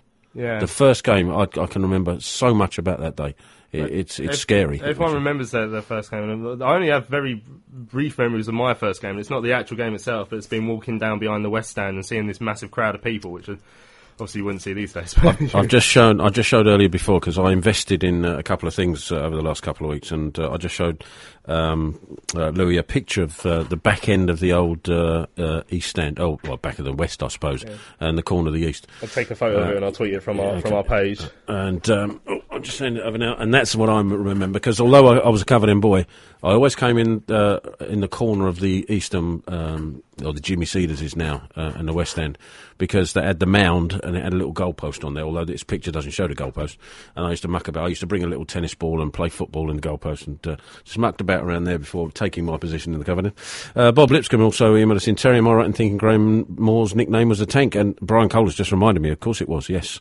He was known as the Tank. And that, that gave the impression he was a centre half, but he wasn't by any stretch. He was a ball-playing midfield player. It just, and I also invested, by the way, in the Colin Cameron book, Home and Away, which I got a signed copy, which I'm really chuffed about, by the way. Superb, and it shows you every game, and I managed to get the referee's name for the game, for my first ever game at the Value. I don't know why that's important, but there were. So you could send hate mail. But the strange thing about it is when I went to the game as a young kid, I just thought it was packed. I thought my memory of it, there must have been 40,000 in there. It was just heaving, which wasn't true. The Covenant might have been, but there was only 12,690. So it shows how your memory can play tricks on you. Plenty of other emails coming in that we've got to go through. We've got to try and run through these before, and I promised to come back to, I think it was Paul's email. He mentioned the match first, and then off the pitch he wants to talk about the fast as Charlton continues ever more embarrassing. We have the company's house prank. Why on earth did the club get the old corner flag picture out for a club statement? What were they hoping to achieve by this? They just turned a minor Twitter story into a national media one. Then we have the non-event of the Roland interviews. Why does he have to leave the country before match days? Most owners flying for the games, not in and out to miss them. My worry is, though, that the protests are being burnt out during yesterday's game. The rendition of Stand Up If You Want Them Out were the least supported. We've gone from a position during the Forest game of everyone getting up to about half the ground, and clearly the quietest post-match. I would suggest the numbers at the protests were the smallest yet. Is everyone suffering from a protest fatigue, or just given up as the owner and the CEO clearly don't care? The picture of KM wearing a Pinocchio sticker, as you mentioned, Louis, and holding a mask, laughing, clearly shows to me they're not affected by it at all. Louis has a different opinion. I'm worried that apathy is setting in. Blackpool fans have warned that similar happened up there in the ongoing protests they have with their owner. Where do we go from here? At Liverpool, they have a walkout 10 minutes from the end, and the owners back down, freeze the prices, and write to everyone apologising and trying to get back on track. We've had 3 months of protest and not one thing has changed at all. What can CFC supporters do now? Importantly, we have to stick together. Before the match yesterday and post-match, it was very sad to see on Twitter fans slagging each other off. We are better and stronger together. Of course, the complete farce showing the picture of Alan Campbell instead of Graham Moore, then leaving it up to the whole minute was just a shambles, and post-match trying to blame it on work experience students. This whole episode seems to sum up the club has no idea what's going on or where it's going. although sadly everyone can see it's heading to League One and possibly worse. Thanks as ever to Charlton Live for your great work. Cheers, Paul. Had to mention that because it was quite significant. Mentions all the things we've talked about. Pretty perfect much. email for the show. Have we got many more? We've got quite a few. We're going to overrun us slightly. I know we are. So, but it'd be remiss of me not to mention all the people that have emailed in, so I'm going to try and get through all of them. Lisbon has emailed us in. Did you read this one before? I can't try and remember. I don't think you did. As predicted, the time is fast approaching when all the fans left in the stadium will focus on Roland this Puppet Meira's departure. Hooray for that day, for they both need to understand there is no turning back, and hopefully that message came across loud and clear after the game yesterday. If they think it's a quick appearance, if Roland thinks a quick appearance not facing his critics and more spin will fix things, he must believe we're all stupid. I'm beginning to think Roland Meira somewhat disturbed individuals get a sick sense of enjoyment out of being abused. Normal business people would listen, engage their critics and apply less arrogance. At the same time, surely they would hate the thought of coming into work facing such abuse. But not this regime. It's going to take some effort to disengage them, but Charlton fans are special, and that will happen.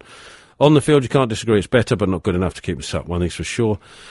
In business, such incompetence and arrogance finally fails no matter what. So hang in there, Charlton fans. It's just have a little patience, and we will rebuild once they've left our club. I think you guys, for me, give a great account of the football. I'm pleased to say a balanced view on what goes on off the pitch. But right now, what do you think the guys' real motives of the regime are, and what will it take to dislodge them? And that's Lisbon. Do you know, if we had answers like that sort of stuff, we'd be owning it now, wouldn't we? Yeah. There's someone earlier who suggested we should become directors on Twitter. I've got to read that one out. No, really? Lisbon, mate, if we had any clue, trust me, we'd have told you by now. Where are we going from here? Bob Litscombe, I don't know about you, but I find it difficult to understand the anti-Curbs comments on social media. This follows his appearance on Football 5 last night. All he said was the fans should get behind the team. Surely that's what we all want. Support the team, not the regime. Thought the demo's a tad downbeat. Is there a realisation that Roland's there for the long term? On another note, I thought we looked better once JJ and Jordan went off. And happy to see happy to see them take a few games on the bench. Which has been mentioned before. Evening, gents. This is from Des Wutu. Evening, gents. It's been a while since I last sent an email, simply because my heart for the club has literally been plucked out by these owners of ours, callous owners of ours. I'd like to point out that I think these protests are absolutely pointless. I mean, let's get real here. Dressing up as a Pinocchio is an absolute embarrassment. The protests, if they are to succeed, are going to need to step up and make things a little more urgent rather than looking like a joke. The screen memorandum for Graham Moore was a joke and a complete symbolisation of how much our club has fallen in the last 2 years. Anyway, that's my rant over. I really just can't see us staying up this season. Ken Sinyard, well, because I was born in Charlton and went to school in Charlton, it's part of my DNA. This is the love bit. We're going to come. I've got a few of those. But you start that one off. I'll go see if this music I've got actually works. Okay, I haven't heard it yet. I echo that, by the way, Ken. Can I just say, the reason that I keep coming back, the reason that I've not left or never left, even going to sell a. There we go. Thanks for that. I don't know if this is right or not, is because it's part of my soul. It's part of the fabric of who I am, who I grew up to be. It's part of what got me through some really tough times as a kid. So, it becomes part of your very being a child, me and Charlton. And it's not just the Valley, although Valley's a crucial part of it. It's the whole thing. And Ken goes on to say, well, because I was born in Charlton, went to school in Charlton, it's a part of DNA. Sometimes I wish it was not, and this is one of those times when it's heartbreaking. Whether it's culture or just plain sentiment, but I will always support the team. What do you think what do you think we can do to turn this around? I tried by being part of the Supporters Trust and having a meeting at Woolwich a year ago this week. I find it heartbreaking that so much of the club that I love is simply adrift from the supporters that I know expressed so well by June Hewlin in the Trust News yesterday. I know I'm biased, but have lessons been learnt? Feeling rather adrift from the club at present, and that's Ken. Mark Newbury, evening chaps. In a weird way, and no thanks to a ref who thought we all turned up to hear his whistle, I actually enjoyed the game yesterday with the last 20 minutes on a real roller coaster. Slightly confused about lining up with Reza, etc., but with a floating role behind the Big Mac, surely the other way around would have been better. But my main grumble was Burditch. This is more of the team than I was expecting it to be, actually, because it had a Valentine's Day thing. I'll take the Jatend down. I don't even know what that music is. So sorry, Mark. I thought with the Valentine's Day heading, I thought this was going to be one of those. He travelled. He was moaning about Burditch travelling across the pitch sideways and not having Jacko in next week might be a blessing, as O'Hara ran him ragged last time. Either Poyo Bar might not give him the space next week, and he's still waiting for Fanny. There's Mark. What you do in your own personal life, my friend, is entirely down to you. Zach has emailed us in. I know Riga's almost certainly the best head coach we're going to get under this regime, but some of his team selection and substitution have puzzled me. I don't see Roy Wezza, who's faded since last season when we got into the team ahead of look. When we mentioned that, I think briefly Sorry, I'd like to read the rest. I want to try and get everybody's emails in here, Zach, if I can, about the whole Valentine. I'd like to say a few things. We got a few Valentine. I've got one Valentine's thing as well, actually. Has Poyet regressed, Zach? Really regressed as a player to the extent that he's seen as a worse option than Bar. He looked better in possession than the other midfielders. Cousin aside, when he came in as certainly more composed. I imagine, and to give Jose the benefit of the doubt on that one, I imagine he would have at least brought him on for Rez had he not had to use an extra sub. He's talking about Lookman there because of Jordan's injury, and we covered that, and that is definitely the reason. Talking about specifically the Valentine's thing. We'll get Jatem back on. Was that Jatem? Sounded like school kids. Well, sort of, I suppose. Yeah. It's French. It's close enough. Play it quietly enough. I actually proposed to my wife on the way back from Charlton on the train. We lost to Portsmouth, and she made me miss. We lost 2-1, and I missed the goal because she dropped her handbag. I don't know if you wouldn't remember, but at the back of the Covenant, when they put the seats in, when they put fences up, they actually put a barrier of about 3 seats or 2 seats, and it was like a mesh thing. All right. But it had gaps in it all the way along, which always seemed a bit pointless to me, but they did. Just at one point, Dawn dropped her handbag down the gap, so I had to lean over and get it just as we scored, and that was our only goal of the game. We lost her, and I still proposed to her on the way back on the train. Home, yeah. I couldn't get down on one knee because this was a British Rail train, and you can imagine what the great floor of the train was at about 11 o'clock at night. Was that a spur of the moment thing, or had you been ish? No, I had been planning it, sort of planning it. It was, and it wasn't the most romantic of settings. I have to agree with you there. Right, so we like to say the reason we're doing obviously it's Valentine's Day anyway, so the reason. We're doing this subject because we want to know if you met your partner through football like I did, and also why you still love Charlton. First things first, I'll go onto the forum. I am Dan says why I love Charlton. We'll get Jatem back up. Been going since the 1995 season, seen all the highs, the playoff final and promotions, the lows of the relegations, but still hearing Red Robin send shivers down my spine, reminding me of all the memories, and still very proud to be a Charlton fan. Quite simple.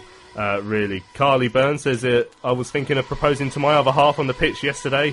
Decided not to, though, as it may have deflected the "you don't know what you're doing" chance away from the director's box. Soapbox Sam has written us a brief poem. He says, roses are red, violets are blue, Roland's the owner who turned us into crew. One Stevie G says, I still love Charlton because of all the league and cup titles we have won and the many more we'll win when we get through this minor blip.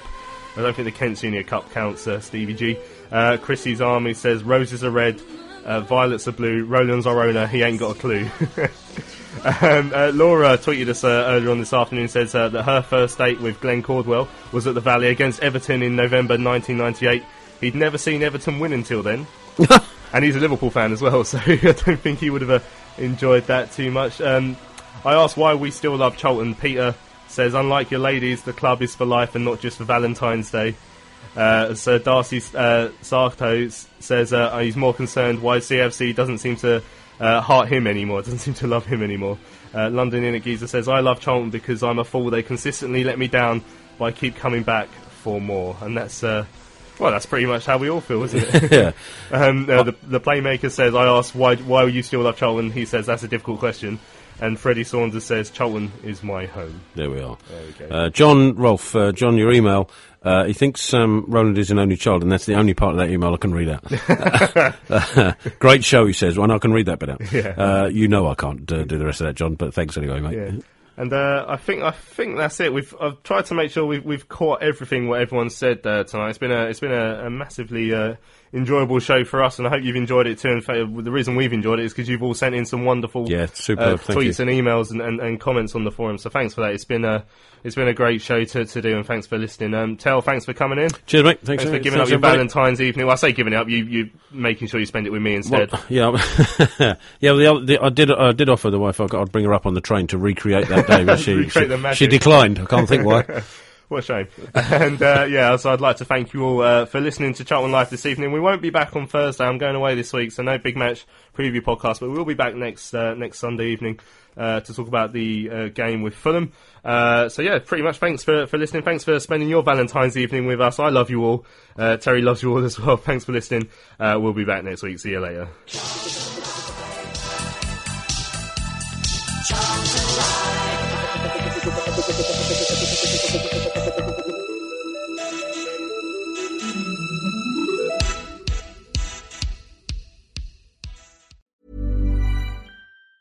The secret to summer-ready skin is here. Osea's #1 best-selling Undaria Algae Body Oil, clinically proven to instantly improve skin elasticity and transform dry skin to silky, soft, and unbelievably glowing. Its signature scent of freshly squeezed grapefruit, cypress, and mango mandarin transports you to sun-kissed summer days. Get healthy, glowing skin for summer with clean vegan skincare from Osea. Get 10% off your first order site-wide with code GLOW at OseaMalibu.com.